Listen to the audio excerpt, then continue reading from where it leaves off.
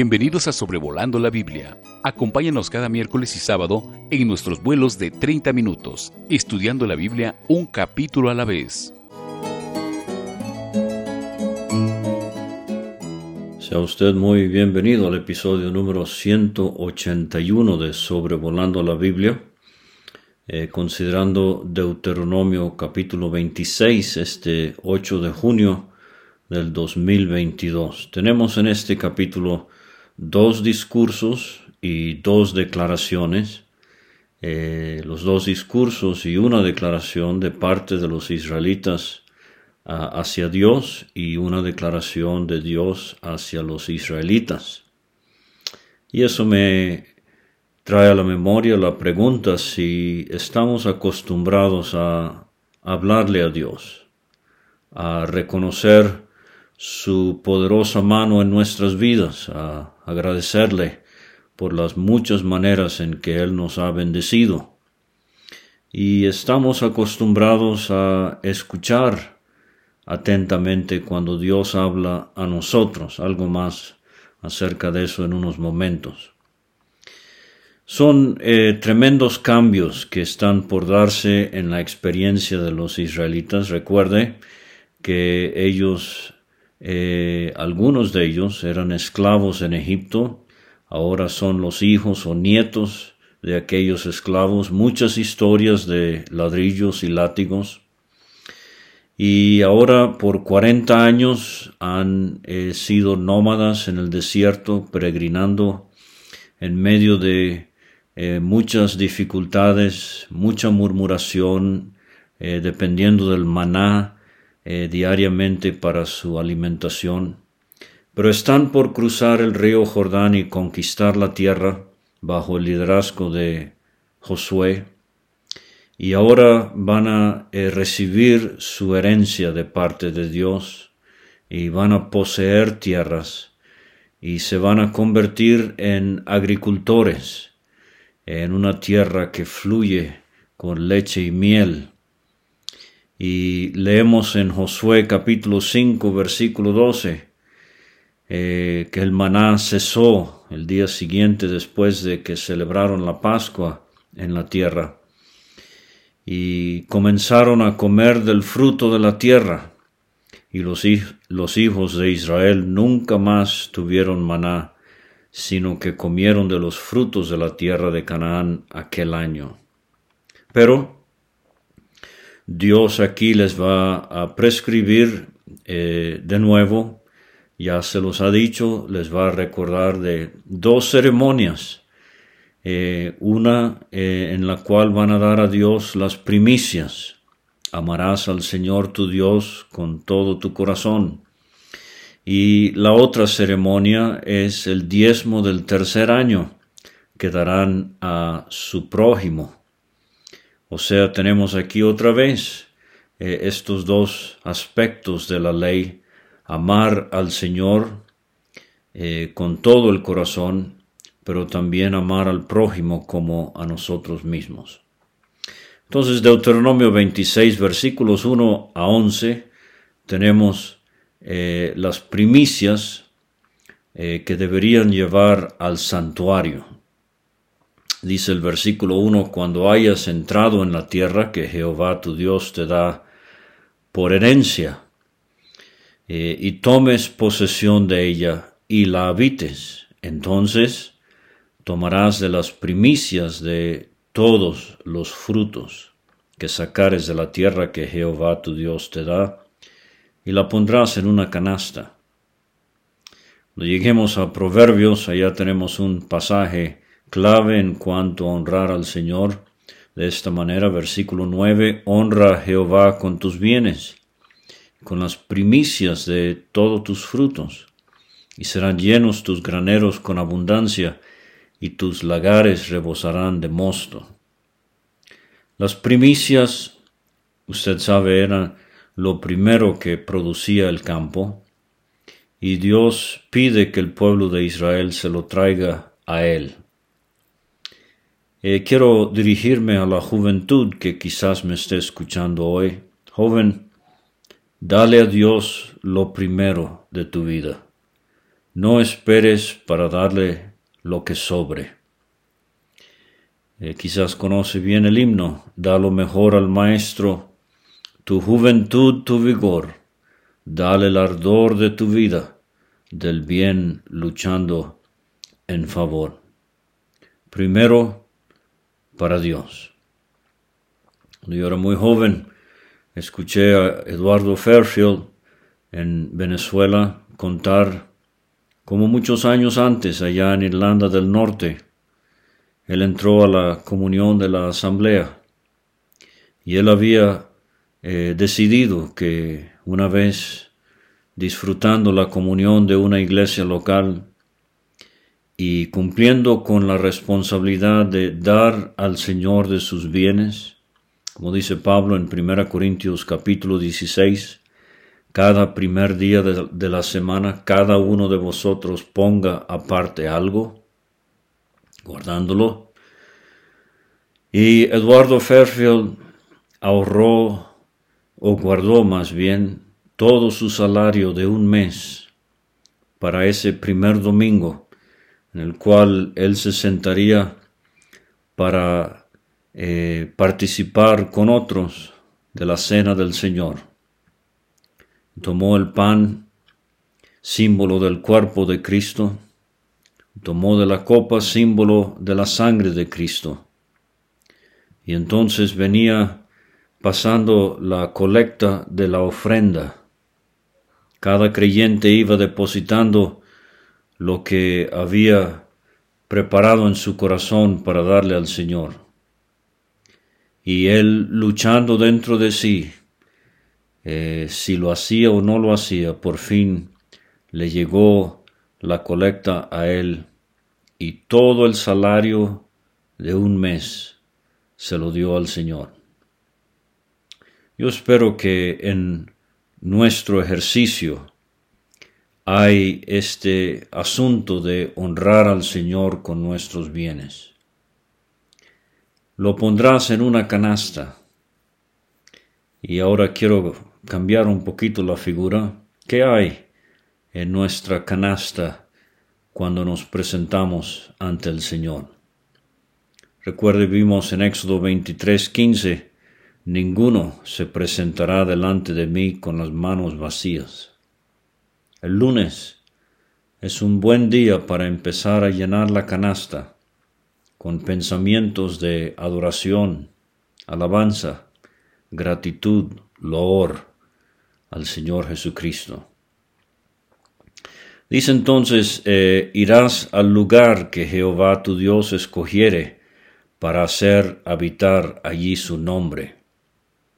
9 veces hemos visto en el libro de Deuteronomio esta expresión, el lugar que Jehová tu Dios escogiere para hacer habitar allí su nombre.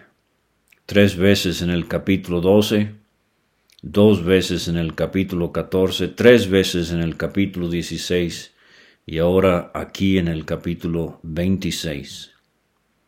En cuanto a la iglesia del Nuevo Testamento, el lugar que Jehová escogiere ya no es un lugar físico, pero es una iglesia divinamente sancionada por Dios, o sea, obediente a su palabra. Así voy a saber si esto es algo que es de Dios. Y es un testimonio permanente. El lugar que Jehová tu Dios escogiere para hacer habitar allí su nombre. Como sabemos, esto llegó a ser Jerusalén, donde Salomón construyó el templo. Y a Jerusalén irían los israelitas para cumplir con estos mandatos del Señor. Dice el versículo 3, te presentarás al sacerdote que hubiere en aquellos días, y le dirás, aquí está la primera declaración, declaro hoy a Jehová tu Dios, que he entrado en la tierra que juró Jehová a nuestros padres, que nos daría. El sacerdote tomará la canasta de tu mano y la pondrá delante del altar. Regresando otra vez al asunto de dar al Señor de las primicias, de lo primero, veo aquí que es un acto de adoración. Tomará la canasta de tu mano y la pondrá delante del altar. La canasta, eso es lo que yo puedo darle a Él. El altar, eso fue lo que Él dio por mí. Usted conoce la anécdota, quizás algo sencilla, de la gallina y el cerdo, el puerquito, que querían hacerle una comida especial a su amo. Y después de varias sugerencias, la gallina sugirió, ¿por qué no le hacemos un desayuno de huevos con tocino? Sobresaltado, el puerquito dijo, ¿huevos con tocino? Eso para ti sería una contribución, pero para mí sería un sacrificio total. Entonces, quiero preguntarme en la presencia de Dios hoy, si me estoy acostumbrando nada más a darle a Dios una contribución, o doy donde duele, estoy dispuesto a darle todo. Nunca olvidaré en mi vida la primera vez que vi este eslogan del ejército norteamericano en una de las conmemoraciones de la Primera y Segunda Guerra Mundial, donde se mostró este corto pero solemne mensaje de todos estos soldados que han muerto en el campo de batalla. Todos dieron algo, pero algunos dieron todo. O sea, dieron sus vidas algunos. Y Dios nos ayude a traer la canasta y ponerla delante del altar con un sentido de profundo agradecimiento de que tanto le debemos al Señor. Entonces hablarás y dirás delante de Jehová tu Dios, un arameo a punto de perecer fue mi padre. Y aquí el israelita está mirando atrás a los inicios de la nación. Eduardo Hernández, el editor de la Biblia Estudio de la Biblia Latinoamericana, tiene esta nota: mi padre fue un arameo errante, probable referencia a Jacob, cuya madre era de Aram, en el norte de Mesopotamia, Génesis 24:10. Él fue de Canaán a Harán y regresó, Génesis 27:35. Más tarde Jacob emigró a Egipto, Génesis 46, del 3 al 7. Además, Jacob se casó con 2 mujeres arameas, Lea y Raquel, Génesis 28:5, 29:16 y el versículo 28. Un arameo a punto de perecer fue mi padre, el cual descendió a Egipto. Jacob llegó a Egipto a los 130 años, viviría allí 17 años.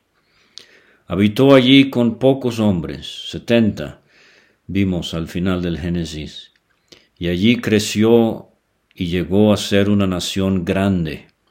Josefo y otros calculan unas 2 millones de personas salieron de Egipto, fuerte y numerosa. Los egipcios nos maltrataron y nos afligieron, y pusieron sobre nosotros dura servidumbre, y clamamos a Jehová, el Dios de nuestros padres. Jehová oyó nuestra voz, y vio nuestra aflicción, nuestro trabajo y nuestra opresión. Jehová nos sacó de Egipto con mano fuerte, con brazo extendido, con grande espanto, con señales y con milagros. Usted recuerda las 10 plagas. Y nos trajo a este lugar 40 años después, y nos dio esta tierra. Ahora están en la tierra para el momento en repetir estas palabras en la presencia de Dios. Tierra que fluye leche y miel. Y ahora he aquí he traído las primicias del fruto de la tierra que me diste, oh Jehová. La tierra que fluye leche y miel. Leche nos habla de la abundancia de la ganadería. Miel nos habla de la abundancia de la agricultura. No es la miel de abejas a la que se hace referencia aquí en el Pentateuco. Es una miel que hacían de higos y de otras frutas.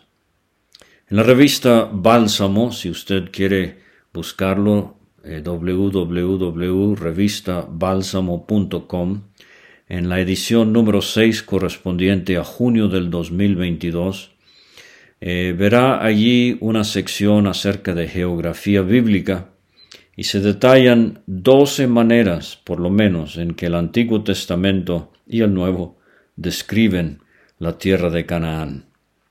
Aquí es una tierra que fluye leche y miel. En esta declaración es sumamente llamativo que Moisés no se menciona a sí mismo. Pero él ata la experiencia de Israel desde el Génesis, con Jacob el patriarca, hasta Deuteronomio, con la llegada a la tierra de Canaán. El poder de Dios es lo que sobresale en esta descripción, en sacarlos de Egipto y en introducirlos a la tierra de Canaán.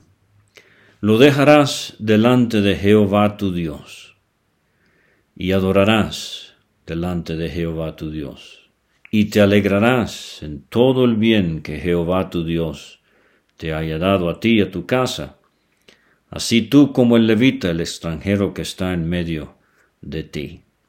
Lo dejarás delante de Jehová tu Dios. El Nuevo Testamento describe fiestas de amor, convivios, los llamamos aquí en México, cenas, comidas que se celebran en el contexto de la iglesia local. Y cuando traiga algo para que se sirva al pueblo del Señor, déjelo delante de Jehová. Yo he visto hermanas que desafortunadamente vigilan su platillo, no quieren que se lo coman todo y quiere llevarse una porción de nuevo a casa. Personalmente, tengo la convicción de que cuando traemos algo para una celebración de este tipo en la vida de la iglesia, déjelo delante de Jehová y adore. O sea, vemos aquí que dar de nuestros bienes es un acto de adoración. ¿Te alegrarás? ¿O será que nos caracteriza mucho el negativismo? Te alegrarás en todo el bien que Jehová tu Dios te haya dado. Sed agradecidos, escribe Pablo en Colosenses 3:15. ¿Se acuerda la historia de los 10 leprosos en Lucas 17? Todos 10 fueron sanados, solo uno regresó a darle gracias al Señor. Y el Señor preguntó, ¿y los 9 dónde están? Tenemos palabras de agradecimiento. Nos alegramos en la presencia de Dios. Por ejemplo, el domingo por la mañana, cuando venimos a participar de la cena del Señor, Dios nos ayude a ser agradecidos.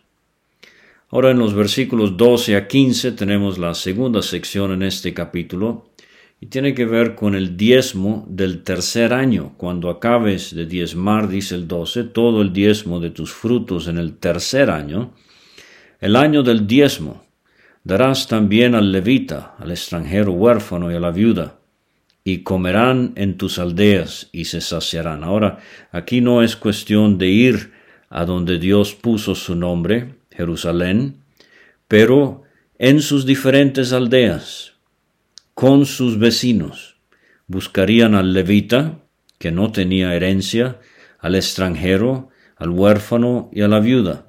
O sea, a los más pobres, a los más vulnerables de la sociedad, a los más necesitados, y comerían con ellos en sus aldeas y se saciarían. Esta es una ampliación de lo que ya vimos en Deuteronomio 14, versículo 27. No desampararás al levita que habitar en tus poblaciones, porque no tiene parte ni heredad contigo. Al fin de cada 3 años Sacarás todo el diezmo de tus productos de aquel año y lo guardarás en tus ciudades.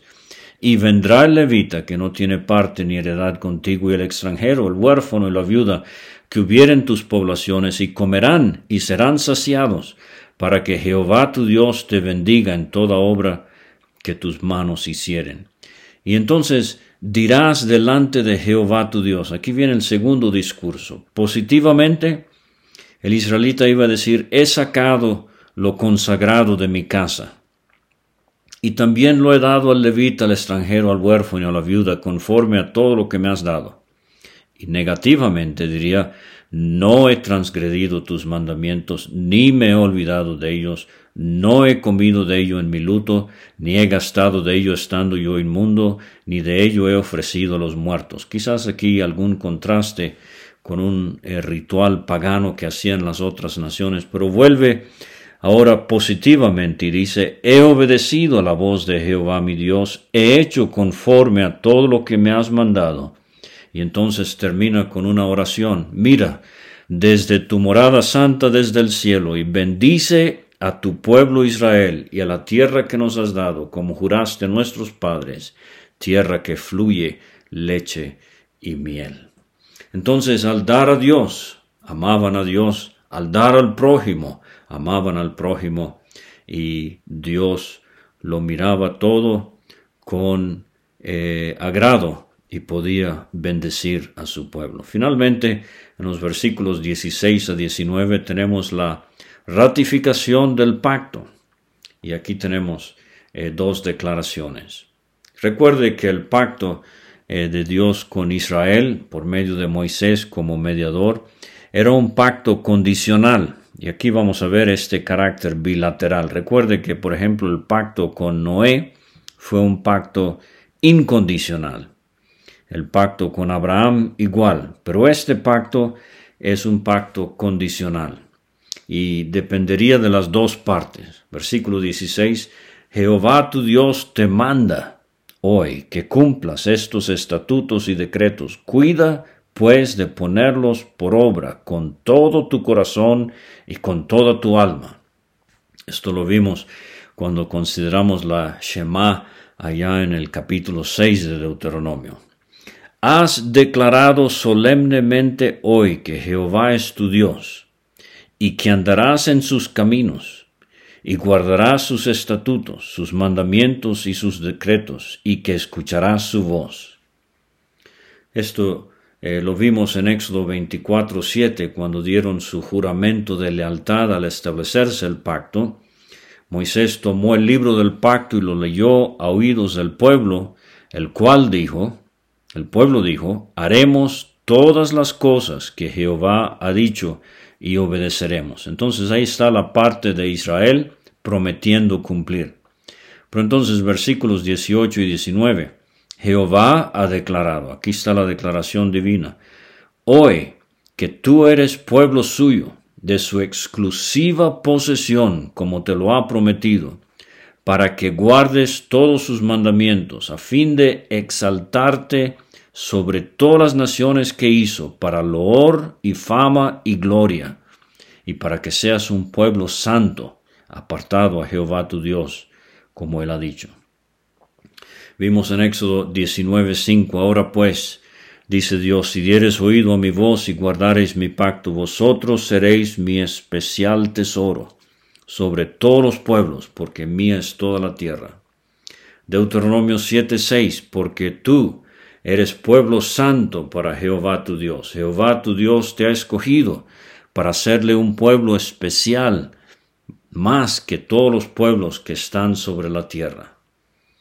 Y en cuanto a el creyente bajo el tiempo de la gracia, usted y yo en el día de hoy, dice Pedro en su primera carta, capítulo 9, versículos 9 y 10, vosotros sois linaje escogido, real sacerdocio, nación santa, pueblo adquirido por Dios.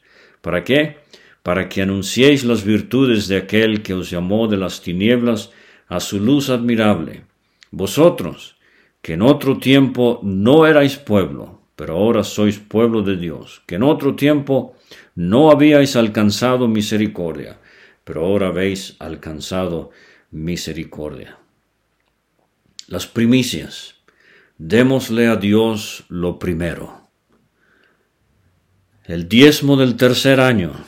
Compartamos con el prójimo en su necesidad. Y ahora prometamos o ratifiquemos de nuevo el deseo de vivir para Dios y de obedecerle y de reconocer el tremendo privilegio que es ser linaje escogido, real sacerdocio, nación santa, pueblo adquirido por Dios. Israel no lo merecía, usted y yo mucho menos.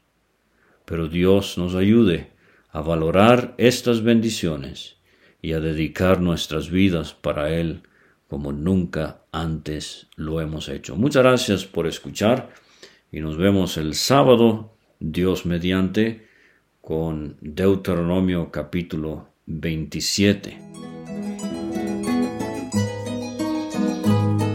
Gracias por escuchar este estudio. Escríbenos a sobrevolandolabiblia@gmail.com. Visita nuestra página www.graciamasgracia.com. Hasta la próxima.